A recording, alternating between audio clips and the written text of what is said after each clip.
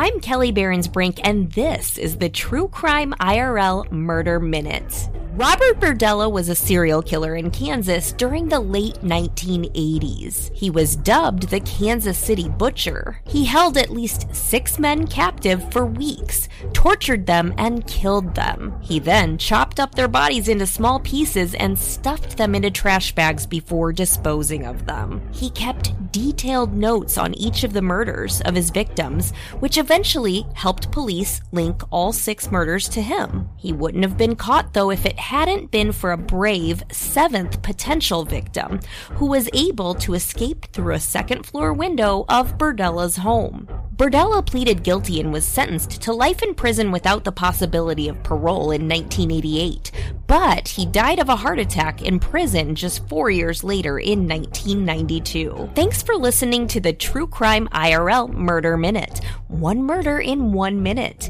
You can listen to a new full-length episode every Friday. Until next time, lock your doors, people. Just lock them. Bye-bye.